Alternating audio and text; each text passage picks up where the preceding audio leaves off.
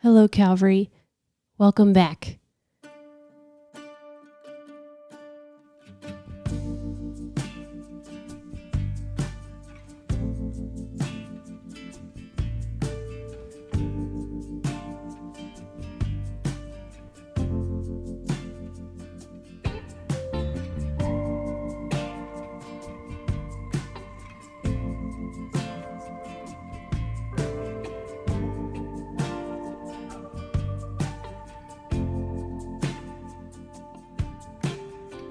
We are in the middle of a conversation with Pastor Johnny, myself, and Johann Buis as he tells us of growing up in South Africa. We've begun a new series called Stories of Calvary with the hope of getting to know each other better, even though we're seeing each other less. If you missed part 1 of Johann's story, it was last week's episode. But here's a sneak peek. Somehow we got to create a series just getting people's stories to each other in the congregation. Stories are the stuff of life. You know, it comes with the kit of being human, you know. I'm Johann Buis. I was born in Mossel Bay, a harbor town on the southern tip of Africa. As a young kid, I always wondered why we had to suffer daily indignities. So here you had a situation of growing up in this very racially explosive, violent type of environment. And then you found safe spaces. And so we had a way in which these safe spaces of music making within the home were highly valued. And it gave us a sense of security and a sense of self-esteem. Now, with a heart of gold and the voice of David Attenborough, Johann Buis. We're going to skip some years here. I wish we had, the rest of the night to just play this live. We're going to skip a little bit because I feel like you gave us a really awesome window into just your childhood and growing up. Maybe you can walk us through a little bit of where you went to university, what that experience was like, and then what your life after university was, and then maybe get us to, we have a colleague that we work with at Calvary that we think is pretty fantastic, and her name is Janet. I think you know Janet also. So maybe you can get us from university to Janet. Can you do that? That's perfect. Yes, indeed. This is our 32nd year of marriage, and we have known each other for 33 years. So without Janet, my story would be totally different. University in South Africa is not a foregone conclusion for people leaving high school. Only the very best students, the few, made it through. So it was one of those sifting through, and only the few that could survive made it into university. A little anecdote is helpful here. Because the British system does not have, like the American system, a kind of egalitarian opportunity for studying at college or university. The British always maintained that there are few universities and they should be only for the small minority of people. And how they sifted people was that you had to sharpen the mind. That was the term. To sharpen the mind for university study, you had to study either in the early days, in the Middle Ages, or in the 19th century even, you had to study either Greek or Latin. That sharpened the mind. But later on they said, well, we can, in the colonial period of the 20th century, they said, well, we can have you study a third language. So if you know 2 languages, then you'll have to study a third language and pass that in order to qualify to go to a university. Or you could study mathematics.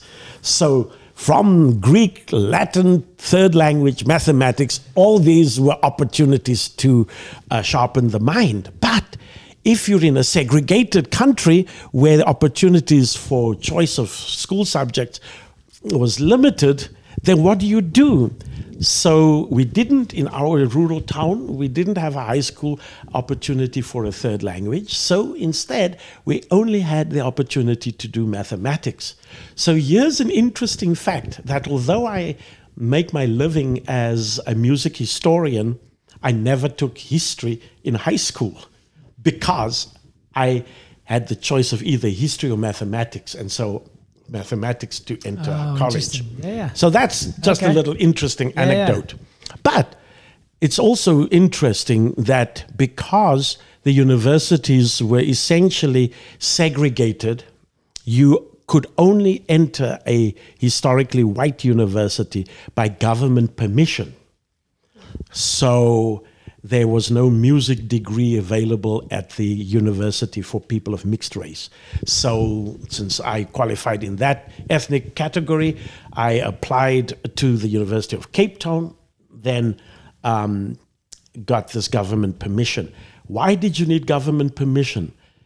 In case you found yourself being an objectionable character on campus, the government could withdraw your permission. So in other words, you were almost forced not to take a political stand against the government.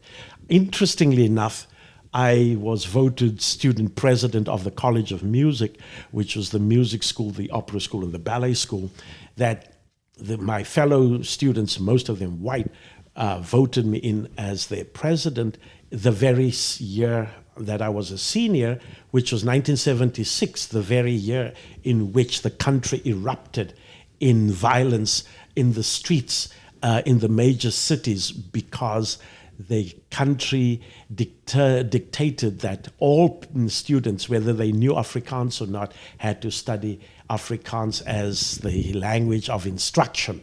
And of course, that just tipped the scales in favor of all the resentment of these segregated schools in 1976, the very year that I graduated from college.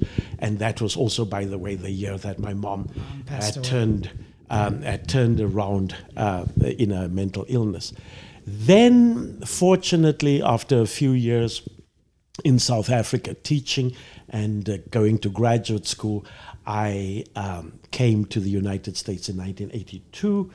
As I hinted, I was very, very strongly aware of social injustice, and I was not going to be silent in the United States, where I was now studying as a Fulbright Fellow in Indiana. So I spoke out at places of faith, places of conscience, not at any other type of objectionable group of people that I would not have had a commonality with. So I appeal to communities of faith and academic communities to enter the anti-apartheid movement, which advocated for boycotting all things from South Africa, whether sports, whether music, whether household goods, whether fruits and other kinds of commercial things. So this boycott against South Africa was raging during the 80s, and I was part of that, advocating against my own government. That landed me in the optics of the South African apartheid government, and many, many things happened that brought me to their attention. When I arrived at this country at JFK, as I was being processed by the customs officials, remember now, you had only little kiosks, and then you enter the public area where people met you. So the kiosk and the public area in 1982 were just adjacent to one another. I saw a man walk up to me and within point blank range took a small camera out of his pocket, took my picture, turned around and walked away. He was a South African agent, a spy. And I knew he was a spy because many other things that followed. For example, the fact that I was called out of class in Europe by the South African authorities. The fact that when I, in 1986, had my passport withheld for renewal, they in the South African consulate next to the orchestra hall on the 6th floor there, this vice consul interrogated me for an hour and a half, and she laid out all the surveillance information that South African secret agents had gathered only on me as a musician, by the way. So it was clear that they had me in their sights, and here was the nasty part of it, my interrogation. She threatened me with imprisonment should I return home. I knew that I spoke, and I warned my audiences that I was speaking in full knowledge of knowing that I could have imprisonment threats against me, but I didn't think it would happen until it did happen. So my brother, who was imprisoned for political reasons in South Africa, I knew that these were not idle threats from a government official threatening me during my interrogation. 1986 was the year that this happened. In fact, it was in June 1986. Now, in August, I met Janet, and we started dating. Of 86. Of 86, okay. Correct. We started dating. At that point, I was already 30 years old. I had been a student in Europe, in Salzburg, Austria, after I got my master's degree in 83. And so 83, 84 in Europe, and then from 84 I returned to this country and worked on my doctorate. And then 86 I met Janet, who was a choir director and administrative assistant at a little church in the town where the university was, where I was doing my doctorate. So I was determined that I wouldn't finish my degree. I would find a job, I would have a house, and then I would be available to consider marriage. Well, it was that moment that God just smiled and laughed and said, "Oh, my son, you are so wrong." Because here he brought this wonderful young woman into my life who was a very devout and sincere Christian. She was a musician. She understood the life of a musician. And a year later, we were married, with the entire congregation joining in and contributing to the wedding. I did not even own a bicycle. I borrowed my roommate's bicycle. And here they showered us with their kindness and their gifts of even garden flowers for the wedding. They catered this in a church fellowship hall. All sorts of gifts that this congregation gave because they loved Janet so much. And here I came alongside. It's also interesting that during the year before our marriage, I started going to the church where Janet was. Since I had not gone there before, I wasn't a regular member or even a regular attender there. But I went to the church, started fellowshipping there, and then I had the idea. I invited all those who had played musical instruments in high school to come together.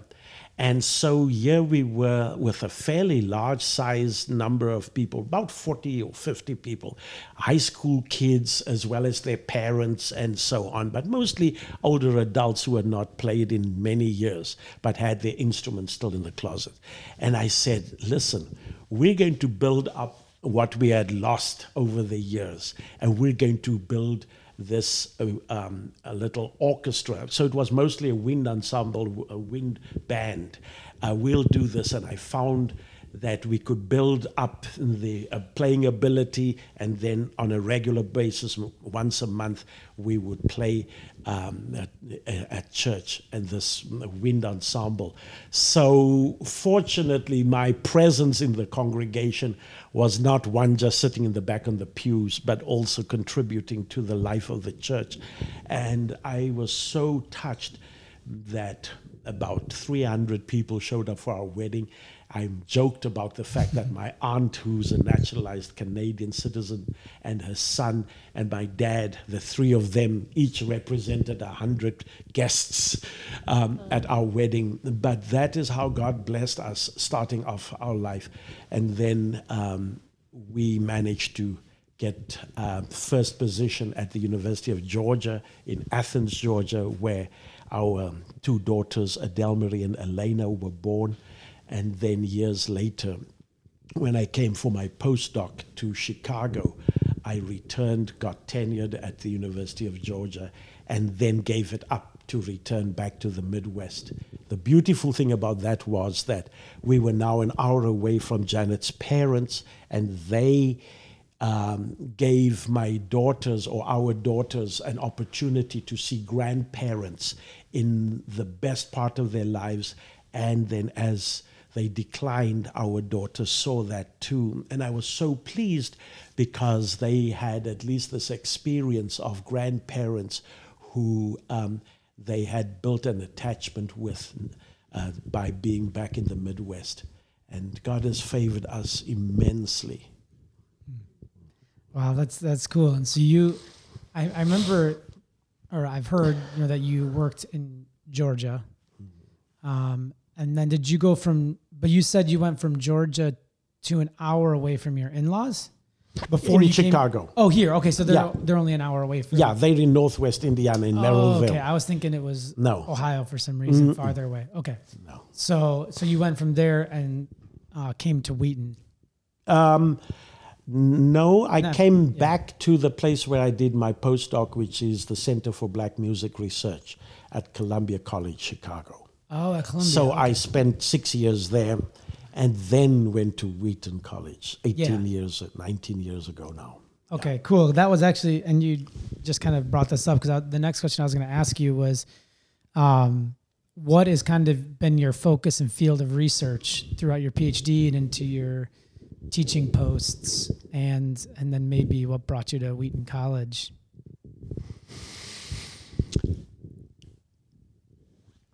The quick answer for that is... I should clarify. No. It's always a bad question to ask a doctor what they did their dissertation work on. Yeah. I've heard, but we'll try. Here we go. So maybe I made a mistake. I don't know. No. It's good because there's always a backstory to the question, and I'm trying to be succinct about this. Yeah.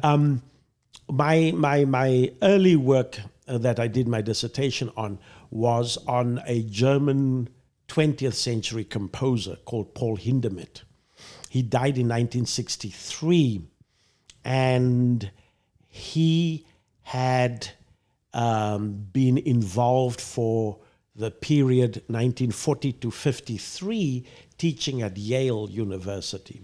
And during that time period, he took musical instruments from museums, particularly the Yale instrument collection, and then also the instruments at the Metropolitan Museum of Art in New York City. And he got his students to learn to play these ancient instruments and then used that to perform ancient music, so music of the Middle Ages unto the 18th century.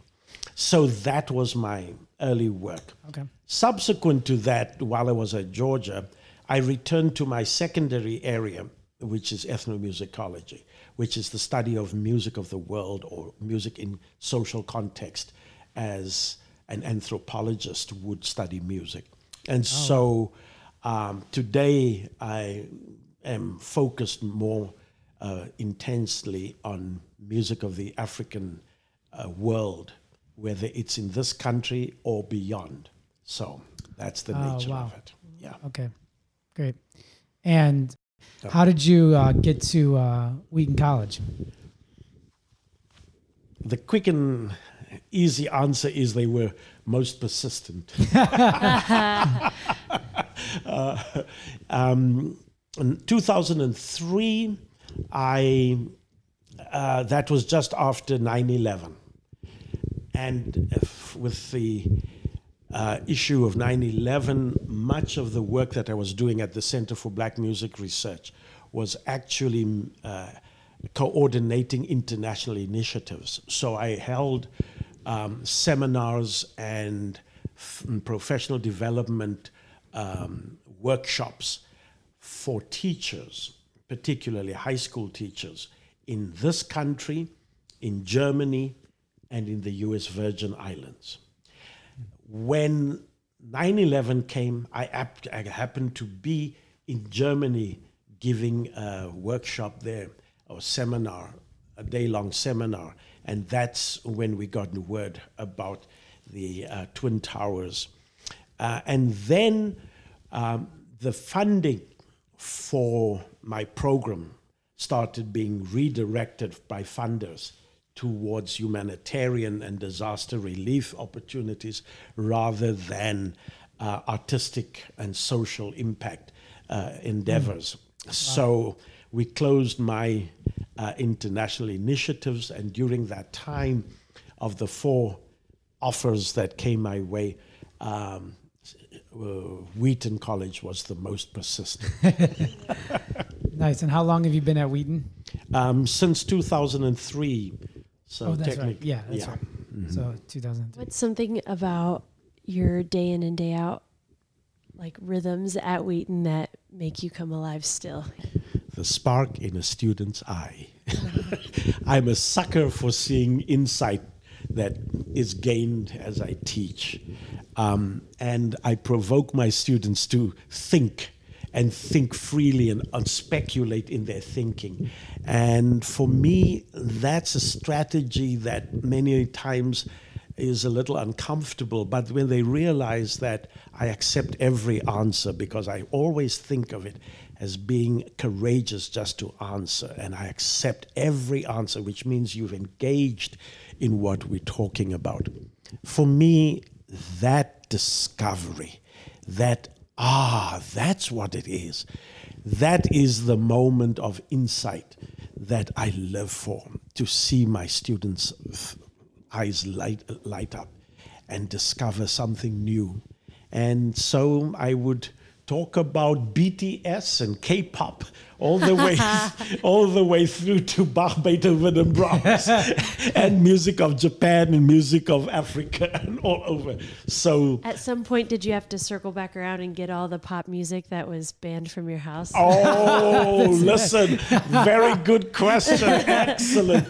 Because I was deprived of the pop music, I went to relatives. There you go. And I heard lots of pop music on the radio stations from them. But it was also interesting that even during college in South Africa, where they didn't teach jazz as a standard course, when we implored our professor to teach us a short course on jazz, we felt that we were actually the rebels. We were doing something subversive.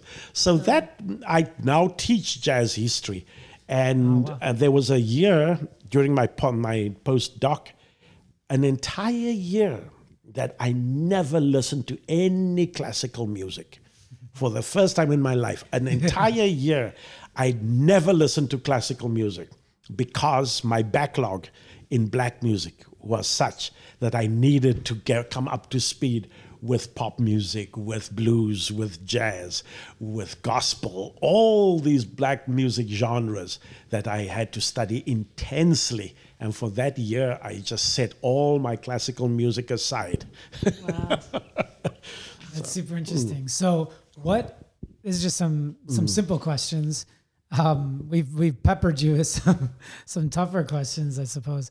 But simple questions like, what instruments do you play, and who are some of your, and I would imagine, given the kind of breadth of music in your profession, what are some of your favorite musical artists, whether in classical or pop or folk, fine, whatever?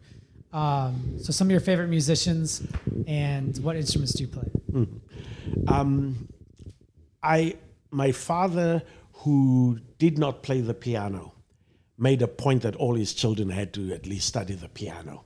And so I managed to do that through my undergrad as my main instrument. Oh, wow. But I didn't realize that. But the interesting thing is, the year I finished my undergrad degree, I swore off the piano. I said, I will never reach the heights I want to go on my piano. Instead, I had two other instruments.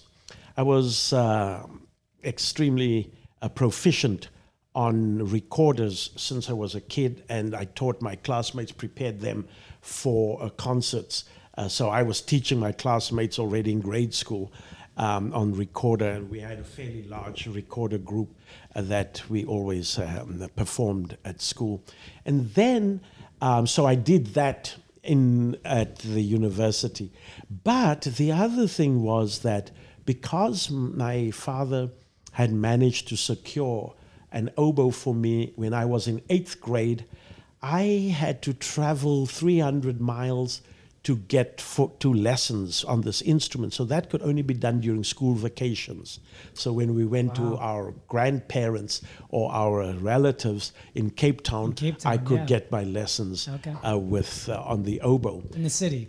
In the You city. had to go to the city. Exactly. Yeah. And then when I was at the university, then I was the principal oboist for the university orchestra. So the oboe, I put all my efforts behind oboe, and I knew that the oboe would take me places, and so it did. So in fact, during my time in South Africa, from about 1979 to 82, I performed professionally with the Cape Town Symphony Orchestra, being the first professional oboist of color in that country. Yeah. So that was it. How did I not tell you to bring your oboe? Because I no longer. How did I forget to do that? I'm at the point where now I have to build up my chops again. Okay, fair enough. Fair enough. Some of your favorite artists? Well, I usually answer that question this way. The next one that interests me. Oh, nice. Yeah. So you're like always open to new artists. Absolutely. Yeah. Absolutely. Yeah. Absolutely. Yeah. By the way, this coming Friday, there's a documentary done on Frank Zappa. And I have to teach about Frank Zappa. So clearly I'm going to be watching. So those are the kind of things, always see music as not just classical music, but music as a creative art that human beings do in an attempt to copy God. In an attempt to copy God. Because when I teach, I always pointed out to my students that, remember, all our little attempts at writing songs or attempts at understanding other people's compositions is only for half the story. It has to go beyond that. And the rest of the story is, what does it tell us about God, the great creator? For me, that's the issue. So whether it is Alice Cooper or whether it is BTS, as I said, or any other group, the Beatles or whatever, there's a spark of the human creativity that must always point us to God. Yeah, we're having a guy come do our lessons in carols for Calvary this year. His name's Robbie Madison. And he just recently did an album called Creation Responds. And so he did a little Vimeo video. A buddy of his, I think, produced it. And just kind of talking about the inspiration for this. And it was just I'm not going to get the quote right, but it was just something along the lines of just music as just very basic, natural way to like react to God. And I just thought like the simplicity of that was so cool. And you really just say just art in general as just art being just a basic way to react to God. It could be reacting in the beauty and majesty and love and mercy of God. It could also be in the theodicy, where you're questioning suffering and but just those kind of human reaction in response to God is something like that.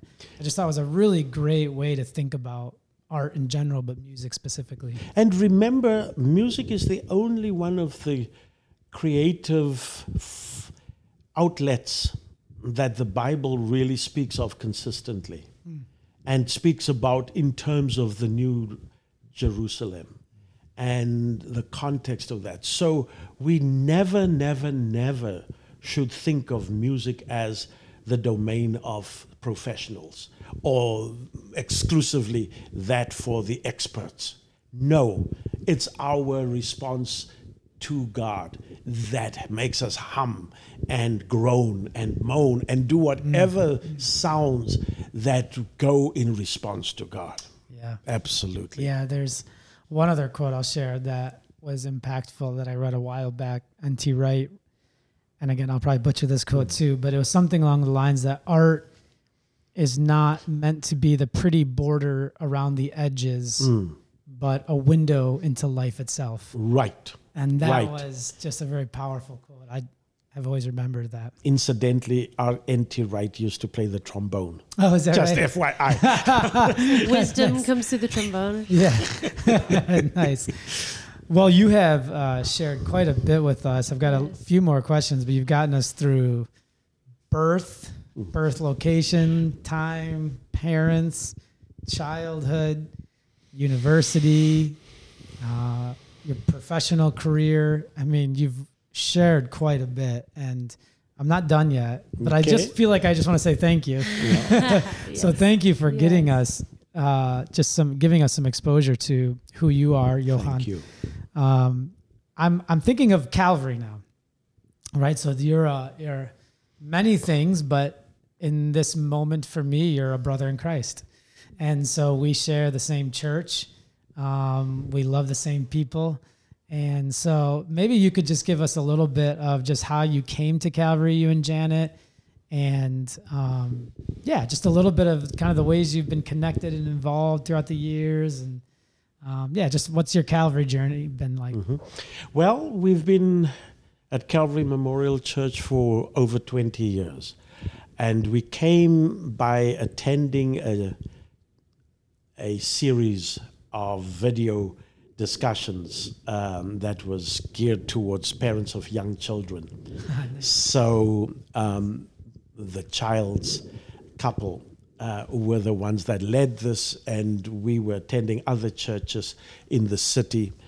But because of the proximity and the closeness of the circle of people in that series that was done during the week, we found ourselves coming to the church because of the children's ministry. Oh, nice. Both girls went through there, and so, of course, now we continue. And, of course, also we've been very active wherever we've been in our previous church locales. Janet, always either choir director or administrative assistant or both, and so on.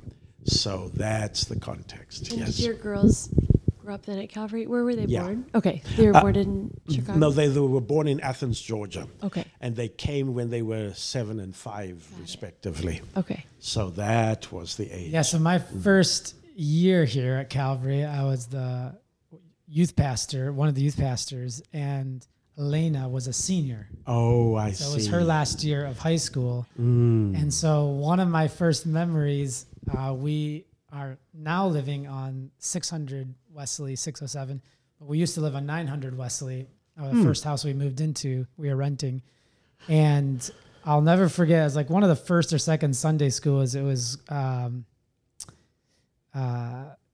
Elena and Grace Stouffer and Catherine Berkey. The three of them, I was not familiar with Johnny's because I kind of grew up in the northwest suburbs. Okay. So I wasn't familiar with Gene and Jude's and Johnny's and that whole scene.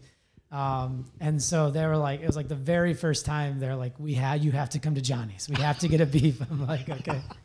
So I don't remember what happened. It was like immediately after church is over, I think Elena drove and like the three of them drove, and then we followed them there, got beefs, and then went back to our place on 900 Wesley and had lunch. And so that was one of our first experiences. Oh, that's Here's good. the youth pastor. I didn't know about that Yeah, story. I totally remember that. It was like to them, they're like, our youth pastor's Johnny. He's got to go to Johnny's. Yes, You know? absolutely. And so it was really sweet. I love that memory. So That's beautiful. Thank you for sharing it. Yeah. I didn't know about that. Yeah. yeah, that's great. Did you just share your address on? 607 Wesley. You're welcome. No, you're not welcome to come over anytime, I guess. No, you're welcome to come over anytime after COVID. You know that we actually, for 95, 96, we lived on the same block, just 2 streets over on Clarence. Oh, is that right? 600 block of Clarence, yes. Oh, wow. Yeah. Oh, we very should cool. paint the picture. We're in Johnny's living room, We are. which is newly renovated. Yes, we are in the middle of a rehab. And I'll still say still in the middle, but there's some decent spaces still. Oh, totally.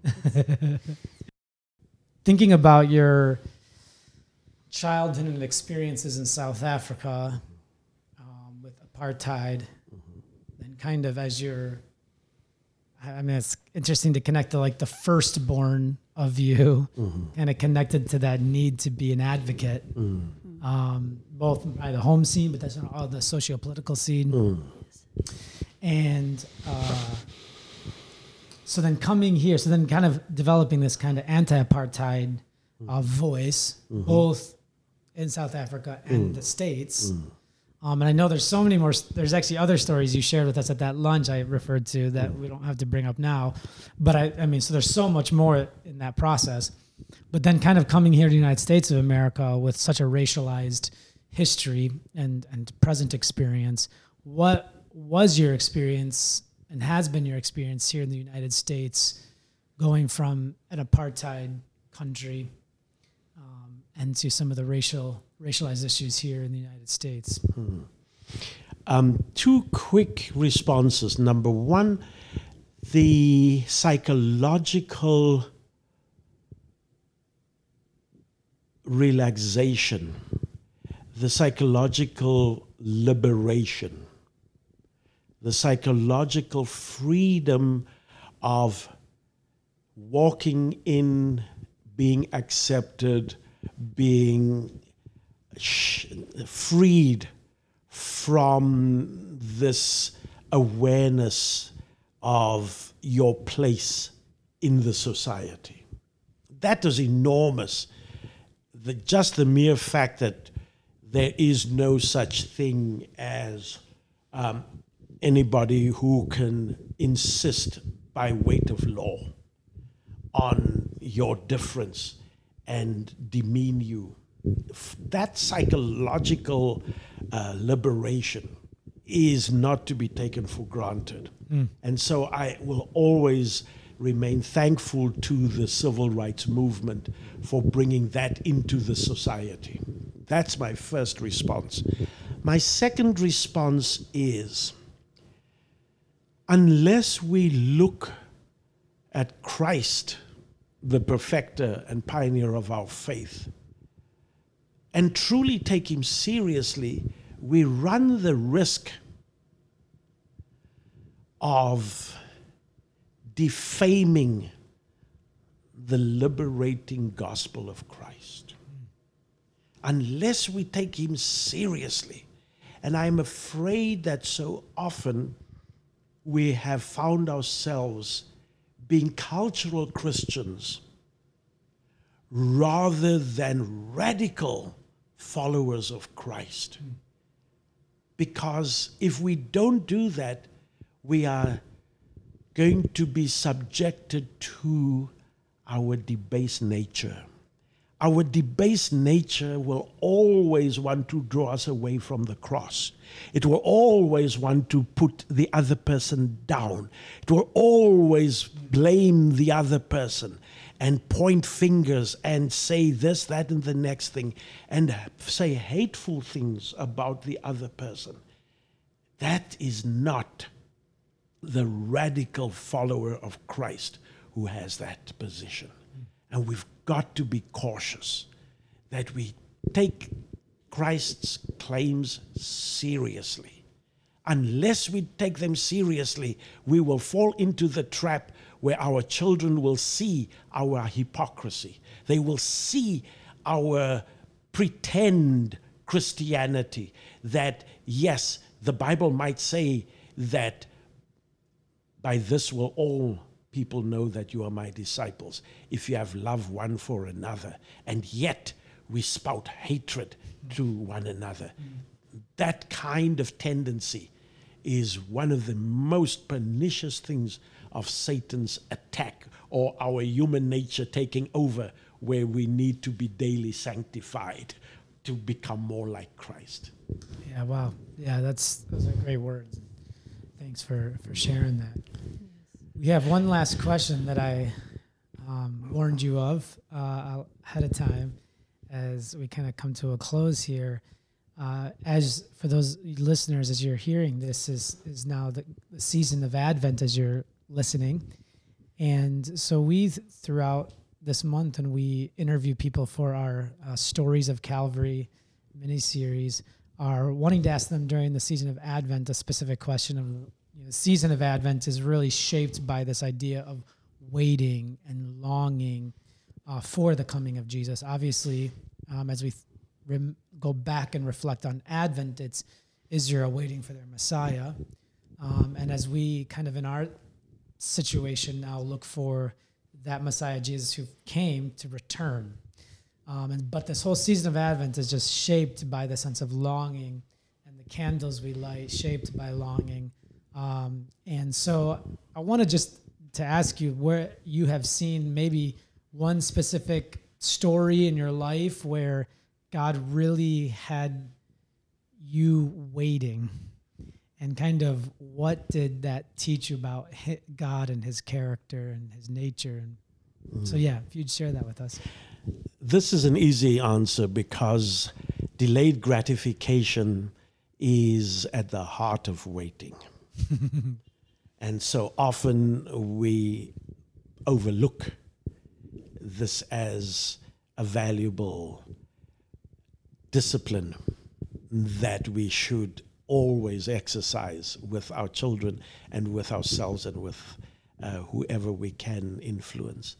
So delayed gratification. And for me, the story of delayed gratification was always walking past a picture of my aunt, who in the 1960s left South Africa and went to Canada and became a naturalized citizen. She was the one who came for my wedding, I will remind you of. Yes. And whenever I walked past this picture of her in our living room, I was always reminded that if she could accomplish this escape, this opportunity beyond the reality of my living, then I should have that as a goal. And so in our church, we had the 10 Commandments read every time. And as it was read in Afrikaans, I would translate this into English spontaneously. And I would always emphasize in my mind, honor your father and mother, so that it might go well with you in the land that the Lord your God will give you. And for me, that was the delayed gratification. Wow. I will not be in this land forever. And that was a powerful way of focusing my anticipation. And so that many decades long anticipation makes me realize that in the same way that I now live that anticipation in a foreign country that I had dreamt of as a child is analogous to the time after Christ's coming. So we're in that first coming and the second coming time. And so I am reminded every day, this is a time of anticipating Christ's coming. But it is one of those earth-shattering ideas that the second person of the Trinity is actually God himself, the creator, who comes in the shape and form of a human being, a little infant.